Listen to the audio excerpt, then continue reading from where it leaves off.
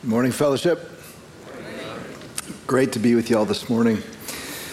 You know, we've been doing Global Christmas for over 20 years, and not many of us in this room have been here that entire time, but you're here this year.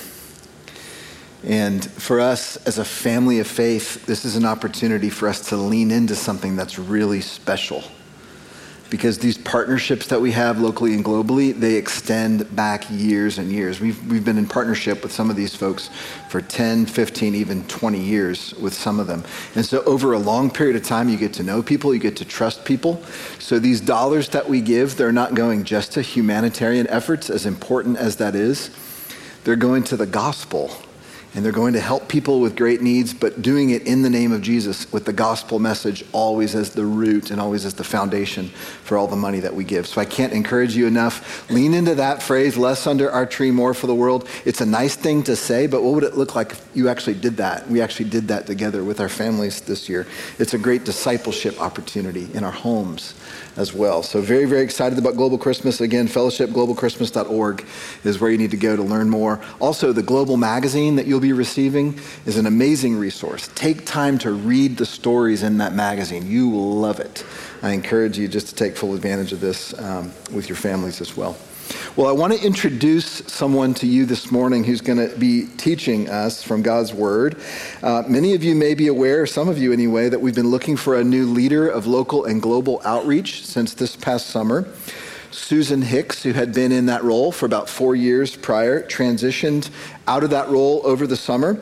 And I want to just take a moment, by the way, to thank Susan for the outstanding job she did over those 4 years leading those ministries. Very well done.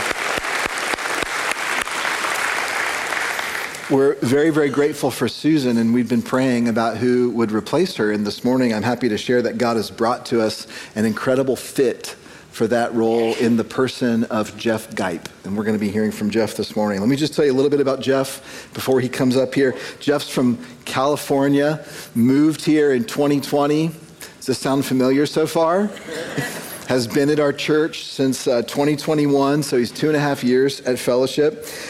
Jeff, in his earlier life, was an entrepreneur and started a business and did very, very well with his business, sold his business, and became a pastor. He has a rather remarkable story of conversion and the way his life was transformed in a really remarkable way. Jeff was ordained at Calvary Chapel, Costa Mesa, which, by the way, if you've ever seen the movie Jesus Revolution, some of you in the room have seen that. That tells the story of the early beginnings of that church with Chuck Smith and others. Jeff was on staff at that church and got to know Chuck Smith and was ordained at Calvary Chapel. And then in 2005, he planted a Calvary Chapel church in Newport Beach, California. Many of you are familiar with Newport Beach, very wealthy area, a lot of material resources. And so for 15 years, from 2005 to 2020, Jeff was lead pastor of that Calvary Chapel Church in Newport Beach, serving people in many ways similar to us, people who are in more an affluent area, who have resources. And Jeff's heart became outreach and mission and planting churches. And Jeff and his church, along with others, helped plant churches in Brazil, Cambodia, Ireland, India, 2 inner city locations near LA. And then in 2020, 2 things changed in Jeff's life.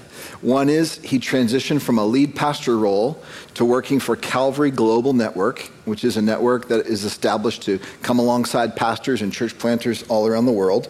And the second thing is they moved from California to Tennessee in 2020. Jeff's wife, Teresa, his son, Tyler, and daughter-in-law, Lindsay, and their 2 granddaughters, Penny and Willow. They all moved here, and they made Fellowship Bible Church their home church. I got to know Jeff on Easter Sunday morning of 2021, 2.5 years ago. Jeff and his family were visiting Fellowship at that time, and I just happened to bump into him in the parking lot and said, "Hey, tell me about yourself." And I learned this guy's been a pastor for 15 years. I thought I might want to get together with this guy and have coffee. So I've gotten to know Jeff over the last 2.5 years, and as this position came available and God was working in Jeff's life, feeling like God was leading him to a new role, I can't believe what an incredible gift this is for us to be able to welcome Jeff Gipe onto our staff as our Director of Local and Global Outreach. Would you help me welcome Jeff to the stage?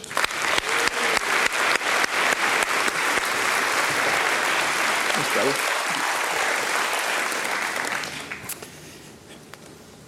think the prophet said something about young men have visions and old men dream dreams. I've dreamt, even as a lead pastor, about becoming a missions pastor. And so when this opened up, it was just like a gift from God. And how it opened up is very odd. Of course, as Rob said, we got to be friends, and Lloyd and I met, and we were talking often about things, never about coming on staff or anything. In fact, Rob always said, we move really slow here. And I don't even know what he meant by that, why he was telling me. I wasn't looking for a job. But it was interesting because I went to India with Susan and Jody a year ago, and Susan and I became very close. Even though she's much younger and taller than me, we just got along so well. And so when she transitioned out, she recommended that I come on, and I wasn't looking for it, and it was like God just dropped this into my lap, and I'm so thankful for the staff here. Oh my goodness, what a wonderful church. I'm so thankful to be part of this family. And so, yeah. Thank you for that nice welcome. So one of my favorite things, I like family traditions, and one of my favorite traditions is that my aunt, every year, for as long as I could remember, would always greet us on Christmas morning saying this. She would call or she'd be there. Ho, ho, ho, Merry Christmas. I don't get any response. Okay, let's try it. Ho, ho, ho, Merry Christmas. Okay, the Dawn Patrol was better than you guys. Anyway, I just love Christmas traditions, and I have so many fond memories of Christmas.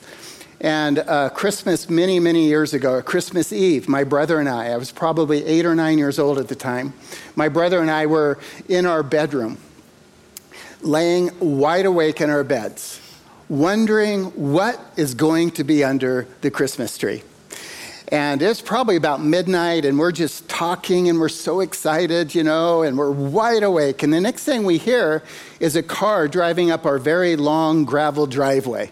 So we jumped up onto our beds and began watching out the window. As we were watching out the window, we can see our dad's pickup truck coming around the corner. And in the back of the pickup truck, it was covered by a tarp. But outside of the tarp was what looked like handlebars. So we jumped up and down on the bed and we screamed silently, "Bicycles!" And then we stayed up all night long dreaming about what kind of bicycle it was going to be. And so in our house, another tradition we didn't like so much was that we couldn't go to the tree until 6 a.m. So at 6 a.m., I think we were up all night long. We just sprinted into our parents' room, and we poked and we prodded, and finally about 20 minutes later, we walk out into the living room, and there's the Christmas tree, and there it is in all of its glory. A wheelbarrow. A wheelbarrow. But that's not the worst of it. Inside of the wheelbarrow, dressed up in this beautiful red bow, was a shovel, a rake, and a hoe. Can I say, worst gift ever? Now, to be fair to my parents, I think I got a pony that same year. They did spoil us rotten, but I say that just to contrast this truth. The truth is that no material gift will satisfy the longing in our hearts for something that is spiritual. Satisfaction in life only comes from a spiritual gift. And this is what makes Jesus the greatest gift ever. You see, as it says in John 3:16, for God so loved the world that he gave his only begotten son, that whoever believes in him should not perish but have eternal life.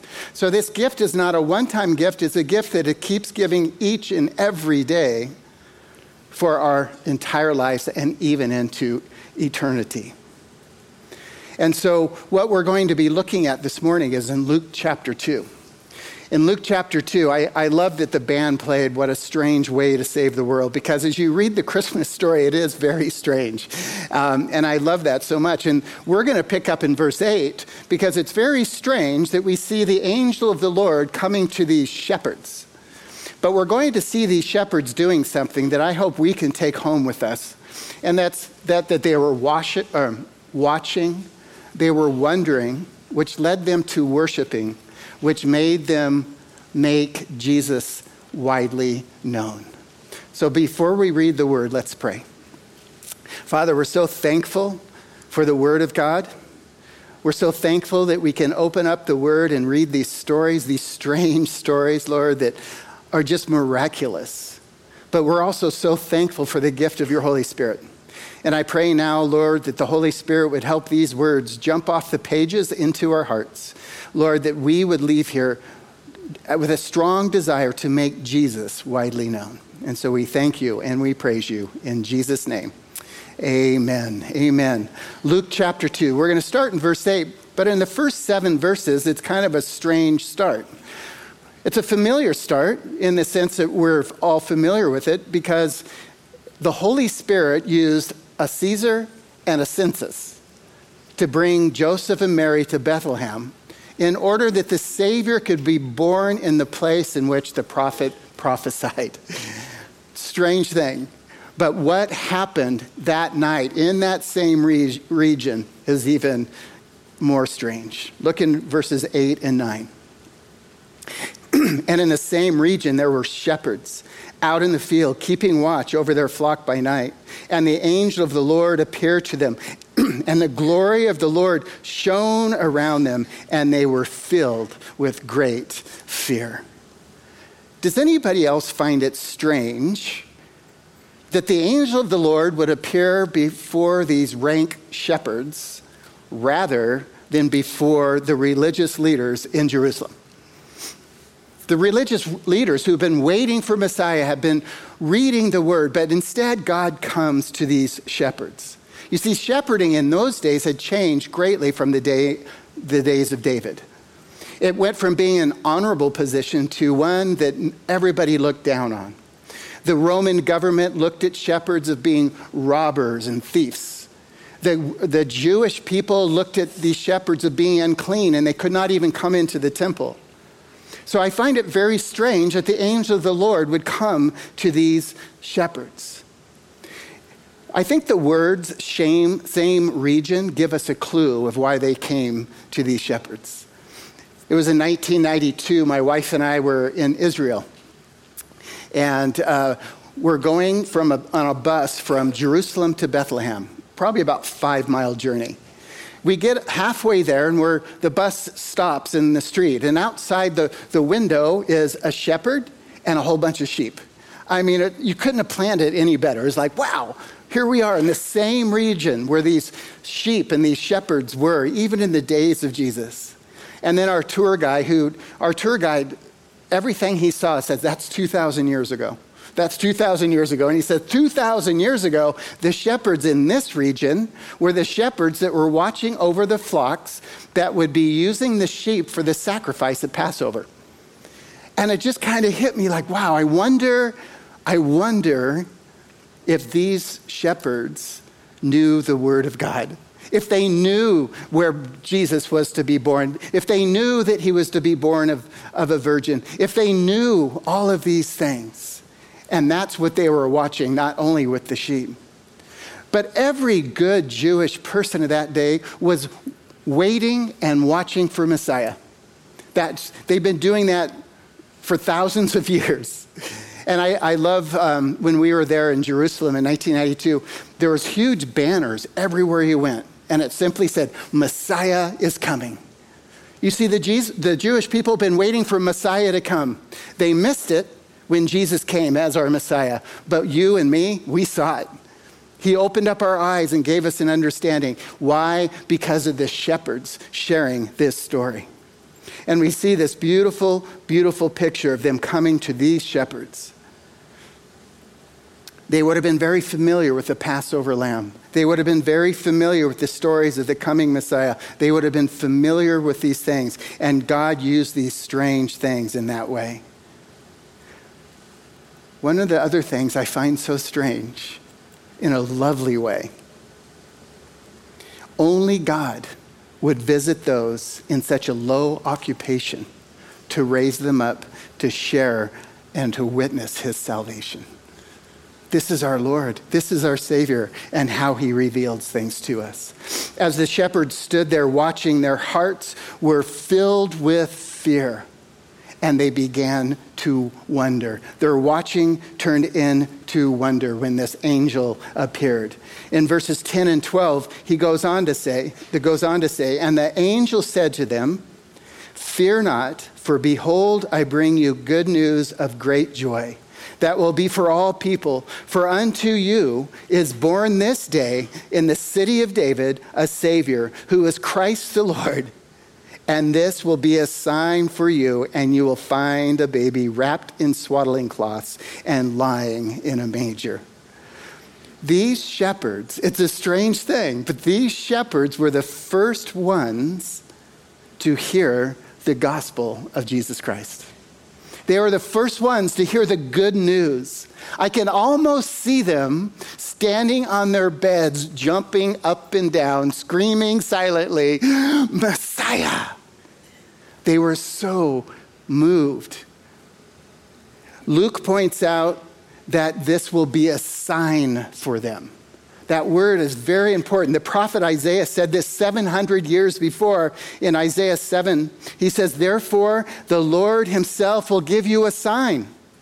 Behold, the virgin shall conceive and bear a son, and shall call his name Emmanuel, God with us." So this good news, did you see it?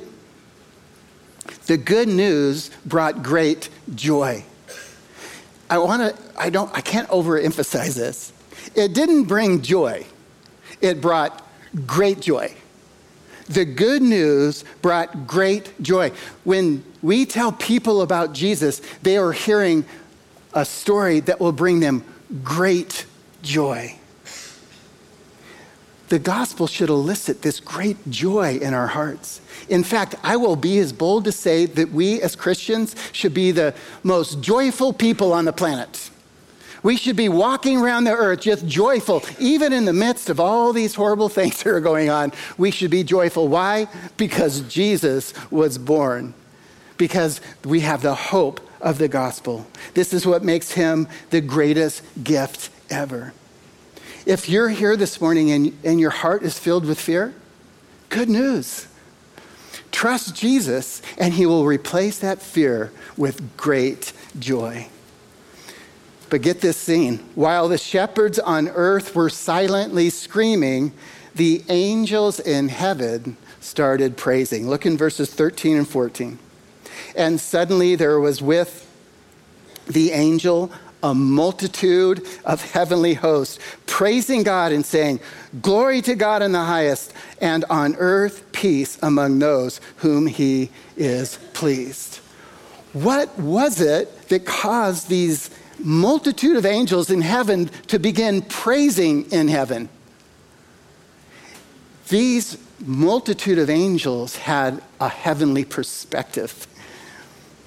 That day that Jesus stood up from being at the right-hand side of the Father, he stood to his feet and he walked to the edge of heaven, removing his coat of righteousness and wrapping himself into humanity.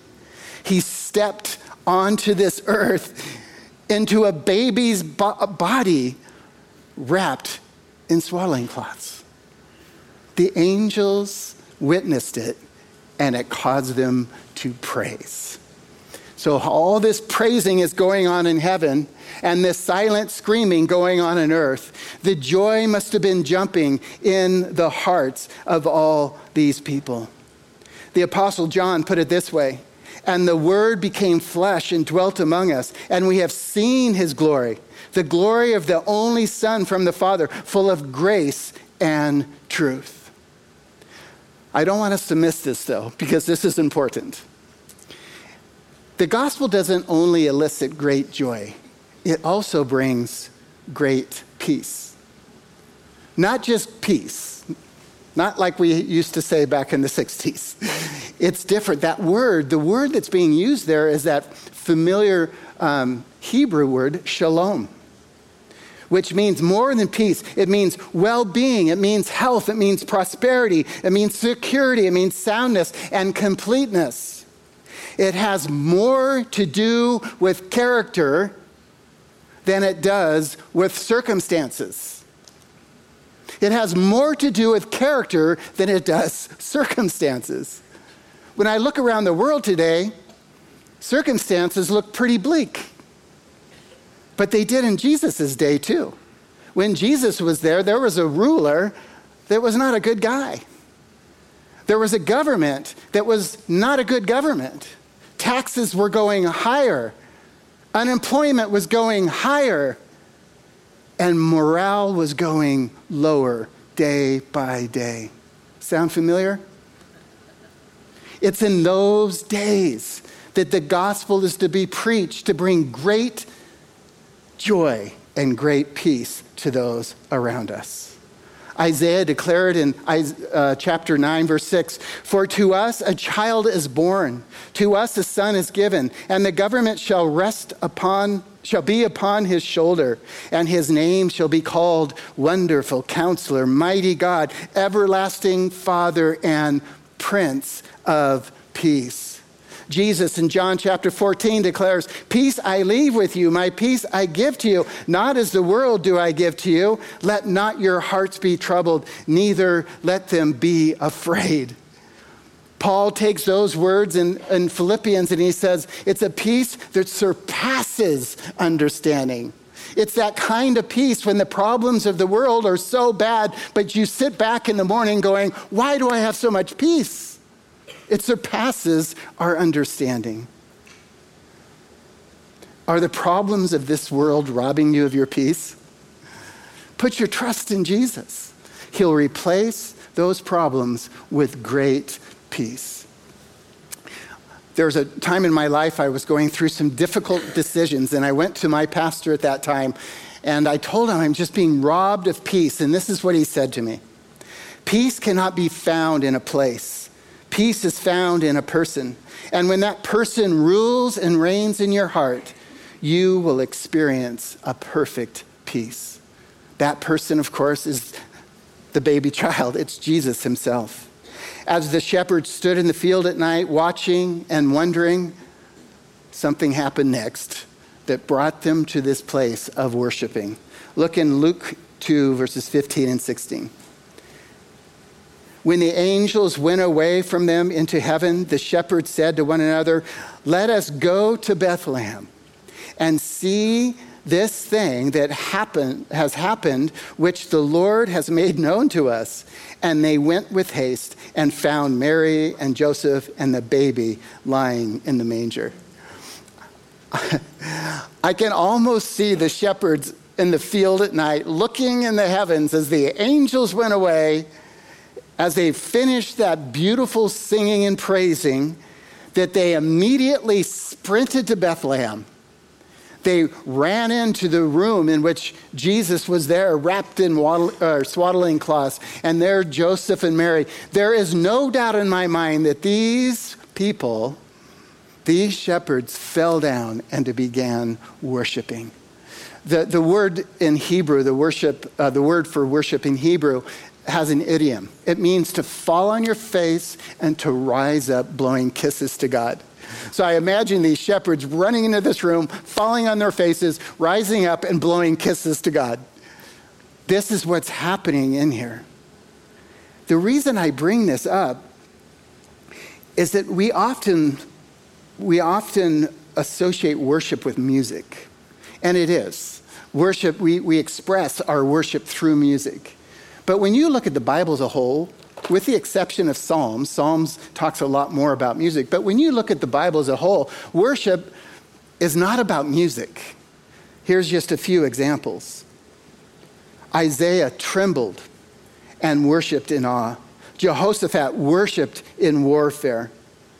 Job lied in the dust and worshiped in affliction. David danced in worship when he was abandoned. Hannah worshiped through barrenness. And these shepherds were worshiping even though they were social outcasts.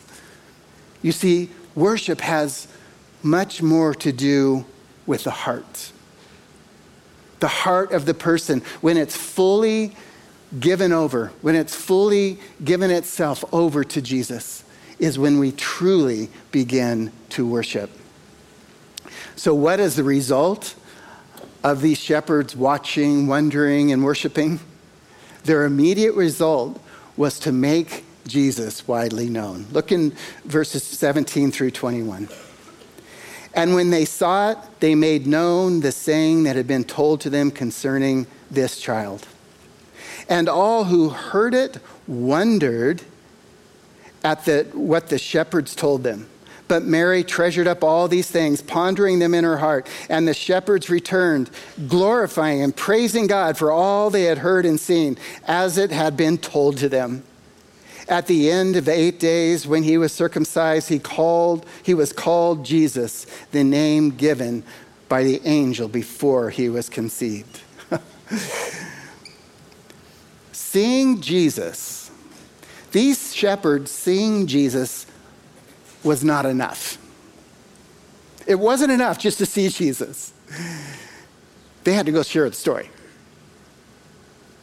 What was that a result of? It was a result of their worship. It was a result of what God had shown us through the Word of God, and God had shown them through the work of the Holy Spirit. God showed up, and they began to worship. And their worship like, we can't sit here and hold this into ourselves. We have to tell others. They immediately started making Jesus widely known. Now, you're probably wondering, why did you use the word widely? I love how we have different translations because they give us nuance that maybe we wouldn't pick up otherwise. But in the New King James, it was translated, they made widely known. So I had to ask, why did they put the word widely in there? It's not in the original text. But the translator was compelled to put the word widely in there so that we, the reader, the hearer, would understand that, hey, they weren't just going to tell their family and their friends. No, they were going further out. The Greek word widely means, it has two meanings. One is including a great variety of people.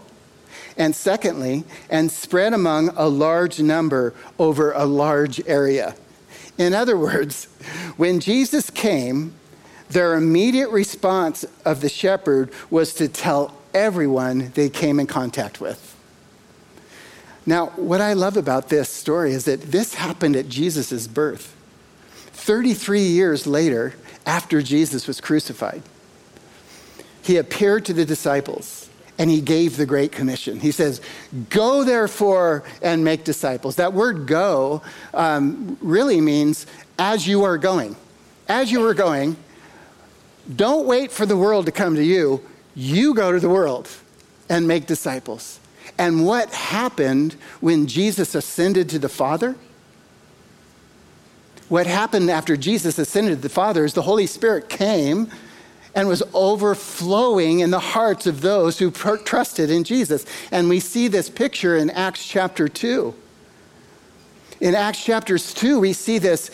We see Peter, filled with the Holy Spirit, preach the gospel of great joy and great peace. And 3,000 people in the city of Jerusalem came to believe. They were baptized. They immediately started reading the apostles' doctrine. They immediately started time in fellowship and in prayer and in breaking of bread. They immediately started going out from their houses and sharing what was going on in the streets about Jesus. And it says at the end of, I think in verse 47, and God added to the church daily those who were being saved. In Acts chapter 1, verse 8, we learn that when Jesus was telling the Holy Spirit was going to come to them, he talks about the Holy Spirit coming in that they might be witnesses in Jerusalem and in Judea and Samaria and to the other parts of the earth. I have to tell you, this is one of the things about Fellowship Bible Church that is outstanding. Now, as you can tell by looking at me, I wasn't born yesterday. I've been around a bit, and I feel kind of like God has just dropped me into this place where things are already happening. Like, I've seen the Spirit of God blowing in the sails. I think Rob had shared some time ago. And I'm like, yes, I'm watching. I'm wondering. I'm worshiping, and I'm seeing how we make Jesus widely known. And it's a beautiful thing to see how God is doing that. One of the things I saw in verse 18 of Luke, it says, and all who heard it wondered at what the shepherds had told them.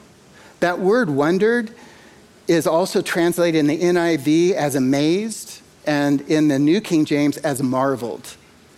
What was it about these shepherds and their sharing of the story that made these people wonder? What made them amazed? What made them marvel?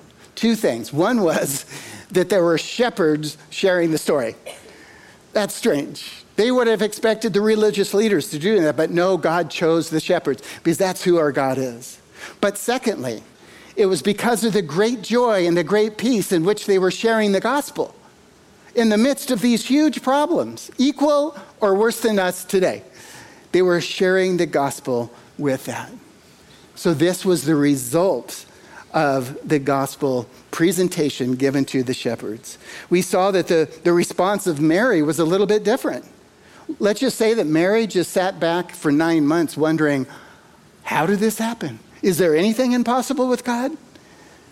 For she knew that there is nothing impossible for God. I love our motto, less under the tree, more for the world. I had this idea, and this is for you parents. If you today, or if you've been thinking about getting your kid a wheelbarrow, don't do it, because they could be making that story widely known 55 years later, just as I've been doing today. No, bring your kids in, pick up the Global Christmas magazine and open it up and dream together. How can we as a body not only make disciples in our neighborhoods, in our workplaces, in our play places, but also the opportunities to do it around the world? It's so exciting to see what God is doing here. We came in when the generous God messages were being taught. Watching, wondering, worshiping, making Jesus widely known. We came in we've been here watching the Follow series. Oh my goodness. And now we hear at Global Christmas. God is doing something amazing. So I would like to pray for us all. Can we do that? Father, we're so thankful for the Word of God and for the work of the Holy Spirit.